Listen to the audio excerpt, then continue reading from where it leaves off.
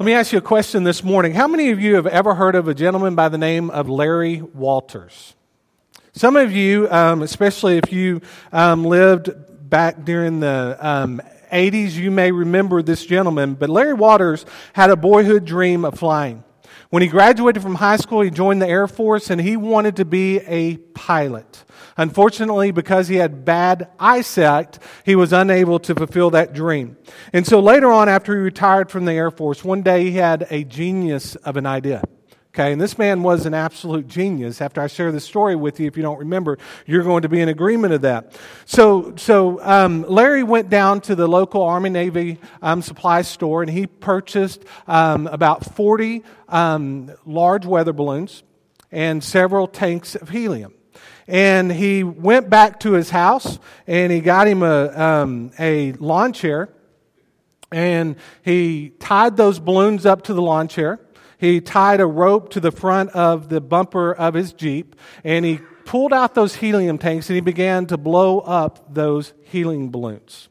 And once he realized that the chair would actually float with him in it, he cut the string, and he began to take off. Now, he thought that he would get up about 30 feet above his house and spend several hours there and then come straight down. He did take a pellet gun with him to use to pop the balloons whenever he was ready to begin his downward descent. Well, when he cut that rope, he didn't just gradually float up to about 30 feet. He shot out like a cannon, shot up in the air. He didn't go up 30 feet. He didn't go up 100 feet. He ended up at about 11,000 feet. Okay, I don't remember Larry Walters, okay? Some of you might. Apparently, he made the talk show rounds and all this. I snooped, it this week to see if it's really a real story. And from what I've been able to tell, it is an actual real story. Well, Larry got up about 11,000 feet. And obviously, he was cold and he was panicky, but he really started panicking whenever his hot air balloon began to, his loaded balloon began to float into the Los Angeles airport's airspace. Okay, that's whenever things began to get a little bit dicey. Well, there was actually a Delta pilot that radioed the tower and said, "You're not going to believe this, but there is a man up here in a lawn chair with a BB gun in his hand." And so what he eventually did is he realized that he had to make some major decisions. So he did begin to shoot out those balloons, and he gradually floated back down to earth. He tried to land on a big open field and missed the big open field and ended up getting tangled up in some electrical wires. Luckily, there was some plastic tethering there that prevented him from being electrocuted. And so after a couple hours, the firemen and the utility crew were able to get him down off of that, out of that entanglement that he was in. And it was said that he later quoted this: "A guy can't just sit around."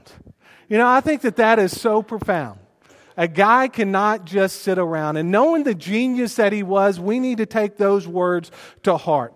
Folks, that is true. We cannot just sit around as Christians, nor can we live our life at 11,000 feet in the air, looking down and watching the earth go by. Every single one of us in this room are a part of God's eternal story. Every single one of us in this room, we have an important role to play within God's kingdom.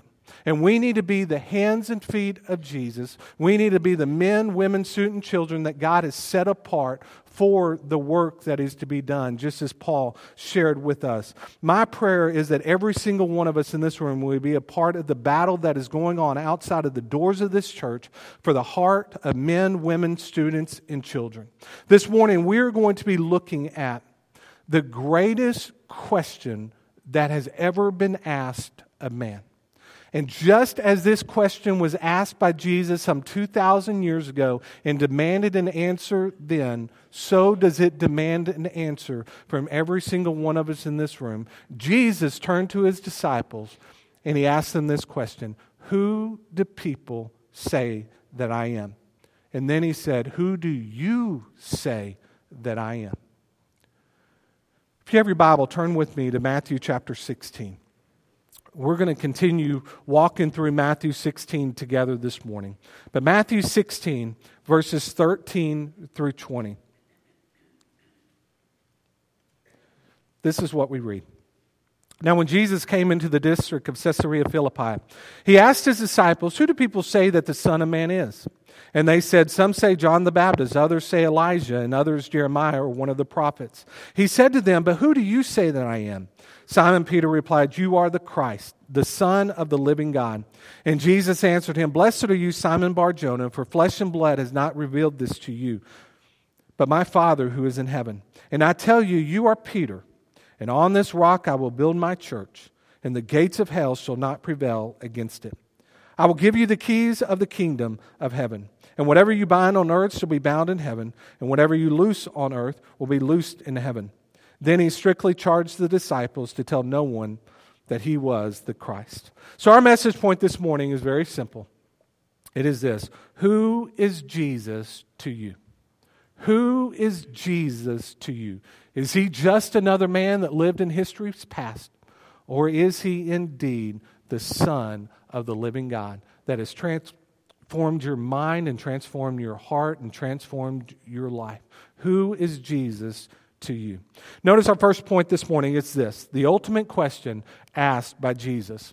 Before we dive into this question, it's actually important for us to have an idea of the setting in which this question was asked. We read in verse 13, "Now when Jesus came into the district of Caesarea Philippi."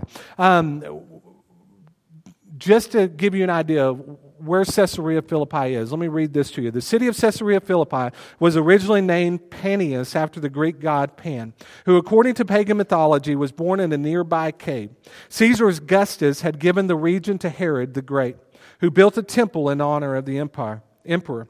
Herod's son, Philip the Tetrarch, inherited the land and greatly enlarged the city and renamed it after Caesar. He also added the name Philippi to distinguish this Caesarea from the other Caesarea, which was located on the Mediterranean Sea. Caesarea Philippi was one of the most immoral places in all of Israel. You know, I've had the opportunity to go to Caesarea Philippi a couple of different times. And it is absolutely one of the most beautiful places in all of Israel. It sits on there's a plateau there where you have the headwaters of the Jordan River. A couple of miles from Caesarea Philippi is actually Mount Hermon. It's a snow-capped mountain that actually has a ski resort that is open a couple of times over the course of the year when the snow comes, that sits about 9,200 feet above sea level.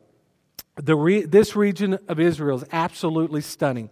Today, this part of Israel is really an archaeological marvel. But during the days of Jesus, it was anything but a place of tourism. It was a place of debauchery. It was a place of evilness. It was a place in which the worship of gods and some of the most vilest things that you can imagine actually happened there. It would be on this site with temples in the background and idol worship galore going on that Jesus would ask his disciples this important question. That question, once again, he asked his disciples, "Who do people say the Son of Man is?" Jesus knew what other people were saying about him. But what Jesus wanted his disciples to be aware of is what other people were saying about him. It is important that you and I have a clear understanding of what those outside the doors of this church are saying about Jesus. Why is that? Because most people in this world are uninformed, aren't they? They follow after the gods of this world. They don't follow the one true God. And so if they have an uninformed idea of who Jesus is, it's our responsibility to share with them and help inform them and point them toward Jesus Christ so that they can have an informed understanding. So notice here the perception. The disciples said, some say John the Baptist, others say Elijah, others Jeremiah, or one of the prophets. Each of these men mentioned in Jewish history held great significance. The first one that they mention here is John the Baptist. We know of John the Baptist. John the Baptist was the first person to speak on behalf of God in some 400 years. For 400 years, from the closing pages of the Old Testament to the opening pages of the New Testament, to the time that John the Baptist came, the time that Jesus came, there was absolutely no interaction between God and the people of Israel. There was silence. So John the Baptist would be the first person that would be God's mouthpiece again. Jesus said of John the Baptist that he was the greatest man ever born of a woman. With his arrival would be the return of God's voice amongst the people. So some people were saying that Jesus was indeed John the Baptist. Even King Herod believed that Jesus was John the Baptist who had come back from the dead, who had been resurrected, basically. Matthew 14, 1-2, we read this. At that time, Herod the Tetrarch heard about the fame of Jesus. And he said to his servants, "This is John the Baptist. He has been raised from the dead. That is why these miraculous powers are at work in him." Herod would certainly have feared Jesus if he was indeed John the Baptist resurrected. Why is that? Because you remember back when we looked at Herod and looked at the death of John the Baptist, what happened to John the Baptist? John the Baptist was murdered, his head was cut off, and it was delivered to his stepdaughter on a platter. Okay, so if anyone would have feared John the Baptist coming back from the dead, it would have been Herod, because certainly if he was able to come back from the dead, then he would come after Herod as well. So some said he was John the Baptist. Others said he was Elijah. Elijah was considered to be, by most Jews, to be the supreme Old Testament prophet. In Malachi 4, we read that one like Elijah would come before Christ comes. In Malachi 4:5, it says, "Behold, I will send you Elijah the prophet before the great and awesome day of the Lord comes." Obviously, this passage has already been fulfilled because John the Baptist is the one like Elijah. Others thought that Jesus was Jeremiah. Why would they have thought that he could have been Jeremiah? Because Jeremiah was known to speak boldly, but he also mourned greatly over the hardness of the hearts of the people. Jesus was a great teacher. He was also a man of compassion. That's why people would have mistaken possibly Jesus as Jeremiah. And still others, the disciples said, that he was just one of the prophets. They did not know who he was, but they knew he was extraordinary. Here is the reality. Everyone has an idea about Jesus. Some know him, as I pray everyone in this room know him, as indeed he is the Son of God. He is the King of Kings. He is the Lord of Lords. Because you have placed your faith, trust in him, you can make that declaration this morning. The reality is there are many, many, many people outside the doors of this church that have never made that declaration. There are over 1 billion people in China that have never made that declaration. There are billions of people on the face of this earth that have never made that declaration. That is why it is important for us to have an idea of what other people think of Jesus, so that when we encounter them, we're able to share with them the good news of Jesus Christ. Notice our second point this morning. It is this: the declaration made by Peter. Jesus will ask the question again, differently this time, but he said to them, "But who do you say that I am?" Simon Peter replied, "You are the Christ, the Son of the living God." The disciples have told Jesus who the crowds say that he was, but now he wants to know what his disciples think of him. You know, I can just picture this scene. I can picture Jesus, the disciples being gathered around him, and Jesus looking at them and say, "Who do you say that I am?" You know, I can picture this. I really can, being like one of our Sunday school classes. You have the teacher up in front of the class, and then you have the pupils that are there. The question is asked, and you begin to process, okay, now is Jesus looking for the Sunday school answer here, or is he looking for a different answer? Can't you picture that a little bit here? I mean, I just see that kind of going on in all these disciples' minds. There's 12 men that are gathered around Jesus, but only one man, though, will boldly and courageously proclaim who Jesus is, and that was Peter. And what did Peter do? Peter proclaimed, "You are the Christ, the Son of the living God." Every single one of us in this room must make that declaration, just like Peter did. Peter said that Jesus is the Christ. Peter made it clear to Jesus that he fully understood who he was. And that was a significant proclamation, because we know about Peter. Peter had lapses of judgment in the past, right? And we know that Peter was going to even have more lapses in judgment in the future. But yet he boldly proclaimed that Jesus indeed was the Christ, the Son of the living God. Have you made that declaration, my friends? Do you know that Jesus is the Christ? That He is the Son of God, that He and only He can forgive you of your sins and give you access into the kingdom of heaven. Do you know this? If you do not know this, what is keeping you this morning from making that declaration? Peter would also make the declaration that Jesus is the Son of the living God. Peter understood that Jesus was God in the flesh, gracing them with His very presence. Folks, people's eternity hinges on how they answer this question. Their eternity hinges upon that. If they proclaim Jesus as Savior and Lord of their lives and they become followers of His, what awaits them? Eternal life. If they choose not to believe and they reject Jesus, what awaits them? Eternal death. That question is important. It was important when Jesus asked it, and it is just as important today. Let's look at our final point this morning. We're going to spend a little bit more time camped in this, within this section. The pronouncement given by Jesus. Notice the pronouncement given by Jesus. So this morning, with the final point, we're going to see Jesus for the very first time mention the word church or ecclesia. It is mentioned in verse 18. We know the church to be a community of people that know Jesus personally. The church is bigger than Friendship Baptist Church. The church is bigger than the Southern Baptist Convention.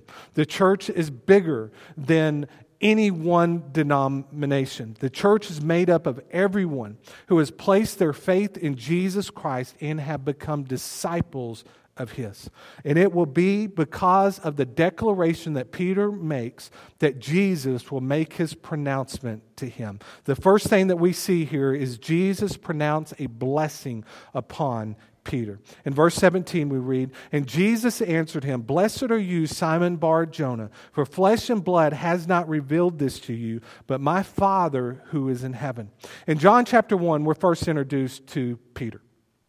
Okay, and we read of Peter these words. It says in John 1:40-42, "One of the two who heard John speak and followed Jesus was Andrew, Simon Peter's brother. He first found his brother Simon and said to him, 'We have found the Messiah,' which means Christ. He brought him to Jesus. Jesus looked at him and said, 'You are Simon, the son of John. You shall be called Cephas,' which means Peter." So Peter is given a new name by Jesus at the time in which Peter is called. Before that, he was known as Simon, the son of John, Simon Bar-Jonah. Within our focal passage this morning, Jesus refers to Peter, not by his spiritually given name, but it refers to him as his biological given name, by the name that his mama and daddy gave him once he was born. Why is this?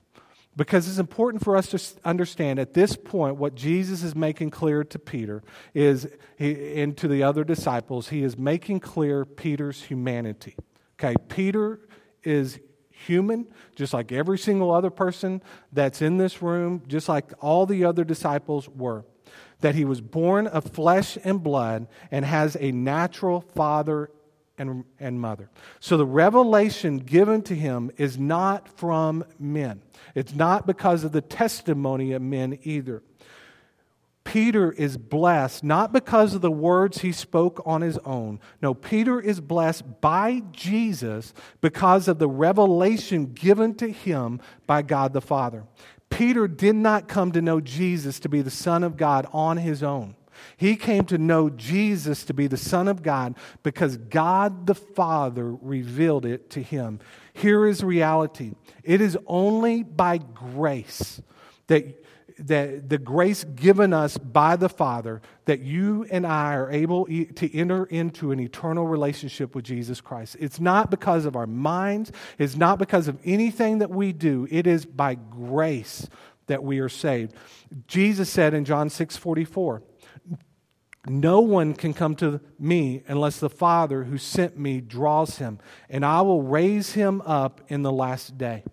One commentator wrote this, "In and of ourselves, we are blind, just like the Pharisees and Sadducees. We love the darkness. But God, in His mercy, has opened our eyes to see Jesus, to know who He is, to believe in Him, and to confess Him as the Christ, the Son of the living God. This is the testimony of every Christian." Peter was blessed by the revelation given to him by God. Okay, just like every single one of us in this room are blessed by the revelation given to us by God. When we read God's Word, we receive the revelation that has been given to us by God. Okay, here is the reality though. Some people go through life just like the Pharisees and the Sadducees and the religious leaders. They hear the truth and they perceive the truth, but that truth doesn't go anywhere further than right here. Okay? What happened with Peter is this. He experienced God's revelation and it was transformative. It went from his head into his heart. And Peter was able to boldly proclaim that Jesus was indeed the Son of God. Some of you in this room, you may have a head knowledge about who God is, have a head knowledge about who Jesus is. You've grown up in the church. Man, you've been a part of Sunday school all your life. You've been a part of worship services all your life. And you know the truth because it's here, but it hasn't been transformative in your life because you have never truly received Jesus Christ as your Lord and Savior. In fact, this morning, a member of this church came up to me and shared with me of someone that they know that came to faith older in life, grew up in the church, went to church pretty much every Sunday. And here recently, they made a public profession of faith. Why? Because Jesus went beyond their head into their heart, and their lives were forever transformed. Some of you may have a head knowledge, but it hasn't gone anywhere further than that. Jesus transforms lives. God's Word transforms lives. Has your life been transformed this morning? Notice our next point. Okay, our subpoint. It's this, the establishment of the church. In verse 18 we read, "And I tell you, you are Peter, and on this rock I will build my church, and the gates of hell shall not prevail against it." This verse right here has been heavily debated over the course of church history. And that is why it is so important for us to understand exactly what this verse right here is talking about. Being that this is the first time Jesus uttered the word church, it's important for us to understand what it is that Jesus was talking about. Roman Catholics have said that Jesus is describing Peter as the rock and thus establishing that it was upon Peter that the literal church was built. They claim that Peter is the foundation of the church. In fact, in the Exalting Christ commentary, they point out this, the writer does. The Catholic Church teaches, "The Lord made Simon alone, whom He named Peter, the rock of the church. He gave him the keys of His church and instituted him shepherd of the whole flock. The office of binding and loosing, which was given to Peter, was also assigned to the college of apostles united to his head. The pastoral office of Peter and the other apostles belongs to the church's very foundation, is continued by the bishops under the primacy of the Pope." This writer went on to say, Catholicism claims that Peter was giving a special authority that is now passed down to a succession of church leaders, specifically bishops under the primacy of the Pope. While this text absolutely acknowledges Peter as being instrumental within his role, and his confession, and even playing a role within the foundation of the church, we must disagree here with the Catholic Church's teaching. This text is not about a supreme pope. It is about a sovereign Savior. Jesus said, I will build my church. Jesus is the architect of the church. Jesus is the foundation of the church. Jesus is a cornerstone of the church. And Jesus is the head and the leader and the groom of the church. Jesus is the rock that this passage of Scripture is talking about. You may say, well, I kind of understand why there would be this confusion. Because does this passage not say that Jesus is the rock? Well, here's what you and I need to understand. We need to understand, in order to understand this passage of Scripture, we really need to look back at what does the original language say here. What does the Greek, the spoken language of the day, say in this passage of Scripture? And here it is. Okay, in the Greek, the name Peter is Petros. Okay, Petros, a masculine form of the Greek word for small stones or little pebbles. The word Jesus used to describe rock in this passage is actually Petra, Petra, like the great Christian rock group Petra, all right, which refers to a rocky mountain or a peak. It was not upon the little pebble that the church was built, but upon a mountain of rocks that the church was built. Jesus is the foundation of the church. It's not man. And I know that even some of you in this room grew up in a Catholic background. Okay?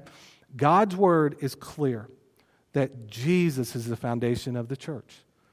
Peter, yes, and we're going to look at this in just a second, was instrumental and was able to see a lot of great things happen within the early church. Okay? But the church was not built upon Peter. The church is built upon Jesus. This church is not built on man. This church is built upon Jesus. He is the foundation. He is our rock. Notice our final subpoint this morning. It is this: the mission of the church. Let's look at the mission of the church. In verse 19, we read, I will give you the keys of the kingdom of heaven. And whatever you bind on earth shall be bound in heaven, and whatever you loose on earth shall be loosed in heaven. Next, we see that Jesus tells Peter that he would be the carrier of the keys to the kingdom of heaven. Now, this is another verse that has created great debate within the church.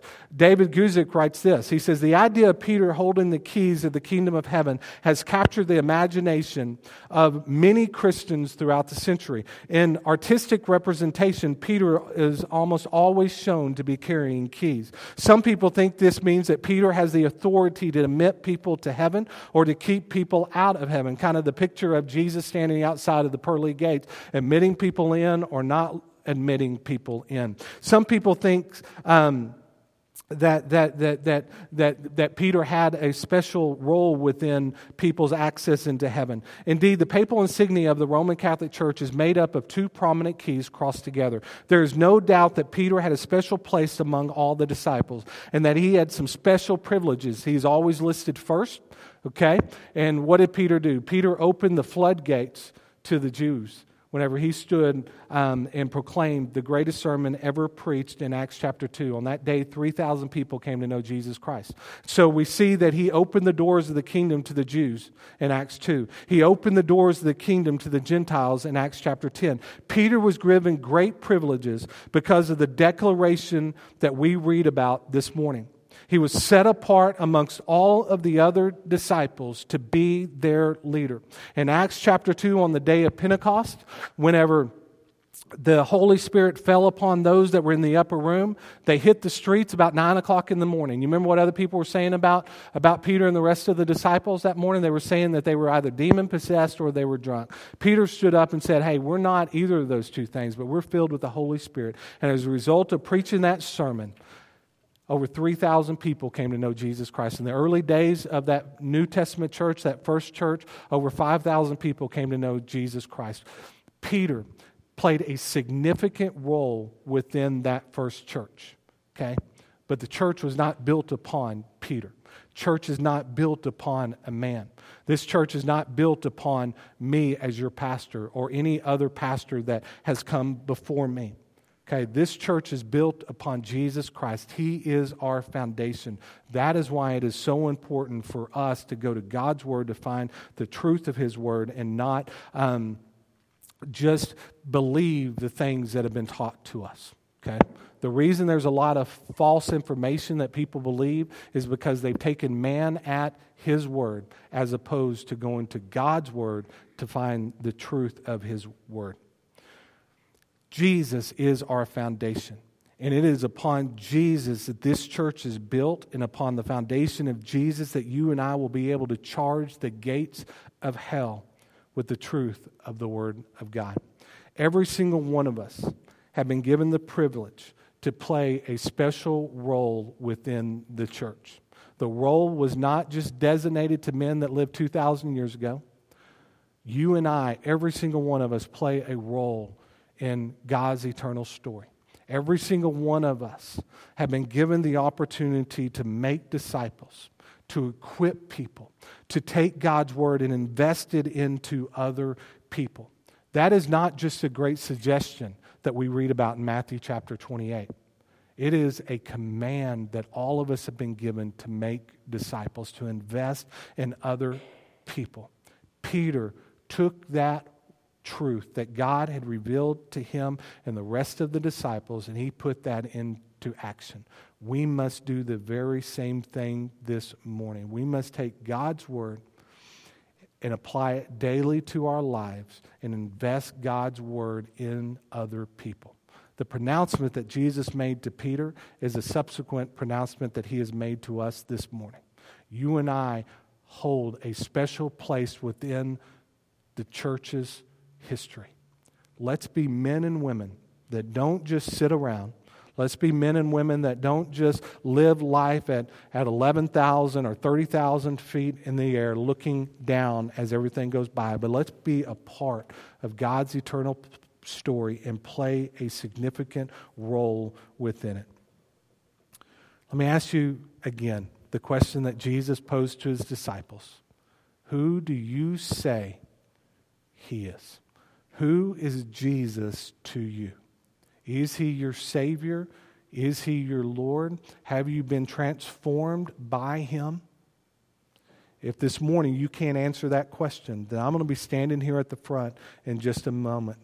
And I would love to share with you more about how you can enter into an eternal relationship with Jesus Christ.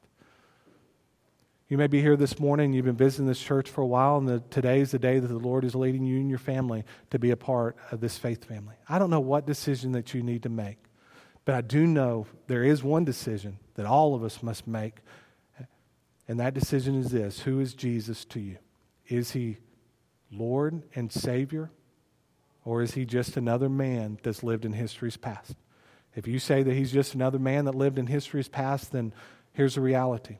One day, it may not be on this side of eternity, but it will be on the other side of eternity that you will proclaim that Jesus Christ is Lord. Don't wait until it's too late. Acknowledge Jesus this morning as being the Lord and Savior of your life. Let's stand together. And this morning, if there's a decision you need to make, I'm going to pray, and then I'm going to invite you to come. Let's pray together. Father God, thank you so much for this morning. Father, thank you for the privilege it is just to be in your house. Father, I know that this morning's message is one that has required us to go a little bit deeper than we might normally go. But Father, I thank you, Lord Jesus, for the truth of your word. I thank you, Father, for helping us if there are some misconceptions out there, some misinformation out there that we have been taught. Lord, allowing us to go to your word and to identify exactly what your word says. Father, it is upon you that the church is built. You are the rock of the church. And Father, we want to build our lives upon you, not upon man, not upon anyone or anything else, but upon you. And we pray, Lord Jesus, that you will help us do that. We pray that you will help us to grow in your grace and knowledge every single day. And Father, I pray right now that if there is someone in this room that have yet to receive you as their Lord and Savior, that today they'll make the greatest decision that they could ever make. I pray that today will be the day that they don't have just a head knowledge of you, but today is the day that they are radically transformed by you, because today is the day that they have placed their faith and trust in you and received your grace. Father, salvation is free. All we have to do is just open up our heart and receive it. And Father, I pray that there's someone here this morning that needs to do that very thing, that they will. And Lord, I know that, Father, there's some that's been visiting this church for a while, and today may be the day that you lead them to become a part of this faith family. And if that be the case, Lord, we pray that you will move now during this time of invitation. For it's in Jesus' name we pray. Amen. Amen.